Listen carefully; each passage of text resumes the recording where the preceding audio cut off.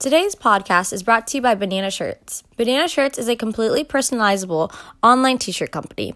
It is a great way to make personalized shirts for any organization, club, or family gathering you may have.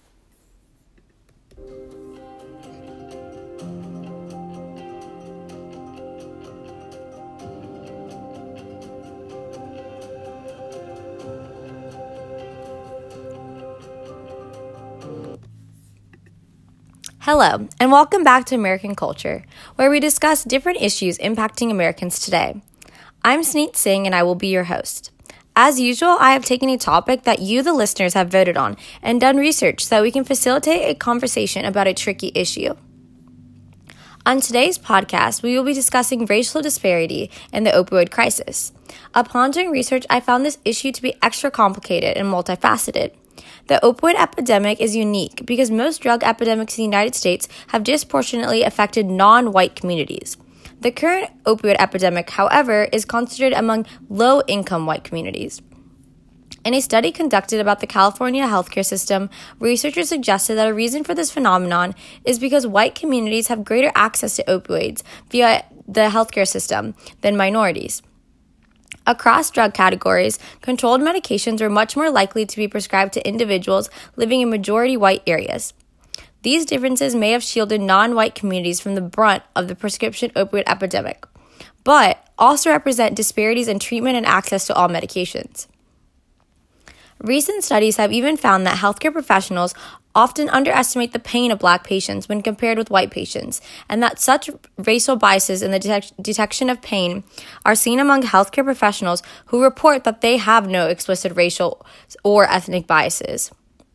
These gaps, coupled with the decreased access to the healthcare system for many racial/ethnic minority groups, have led researchers to suggest that there's a national crisis of insufficiently medicated pain among minority communities in the United States. Interesting enough, even though PBS estimated that 80% of America's opioid overdose victims are white, in a report published by the Minnesota Department of Health, African Americans were actually 2 times more likely to die of a drug overdose than whites. Furthermore, American Indians were also 6 times more likely to die of a drug overdose than whites. According to a study by the University of Michigan, white drug users addicted to heroin, fentanyl, and other opioids have had near exclusive access to buprenorphine, also known by brand name Suboxone. Suboxone is a drug that curbs the cravings for opioids and reduces the chance of a fatal overdose. In conducting my research, I spoke with Dr. Pooja Ladjasti, an assistant professor of medicine at the University of Michigan's Medical School, who said, quote, "White populations are almost 35 times as likely to have buprenorphine-related visits than Black Americans." She stated that one of the primary reasons why minorities don't have access to these life-saving drugs is because it is difficult for them to obtain them. She admitted that many of these visits could be very costly for persons of low income. Only 5% of physicians have taken the special training required to prescribe buprenorphine, and because of that, they are really able to name their price.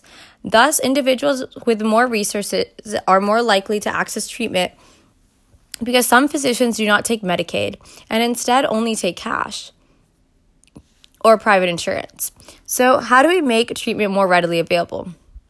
Researchers are suggesting that the federal government should eliminate the special training required to prescribe buprenorphine and increase the cap on the number of patients a doctor can manage on the drug.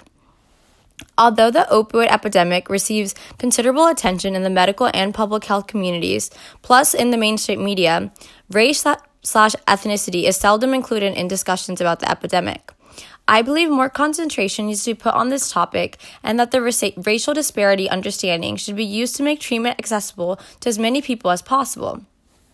My main takeaways from this topic was that American culture is affected by the opioid epidemic in more than one way.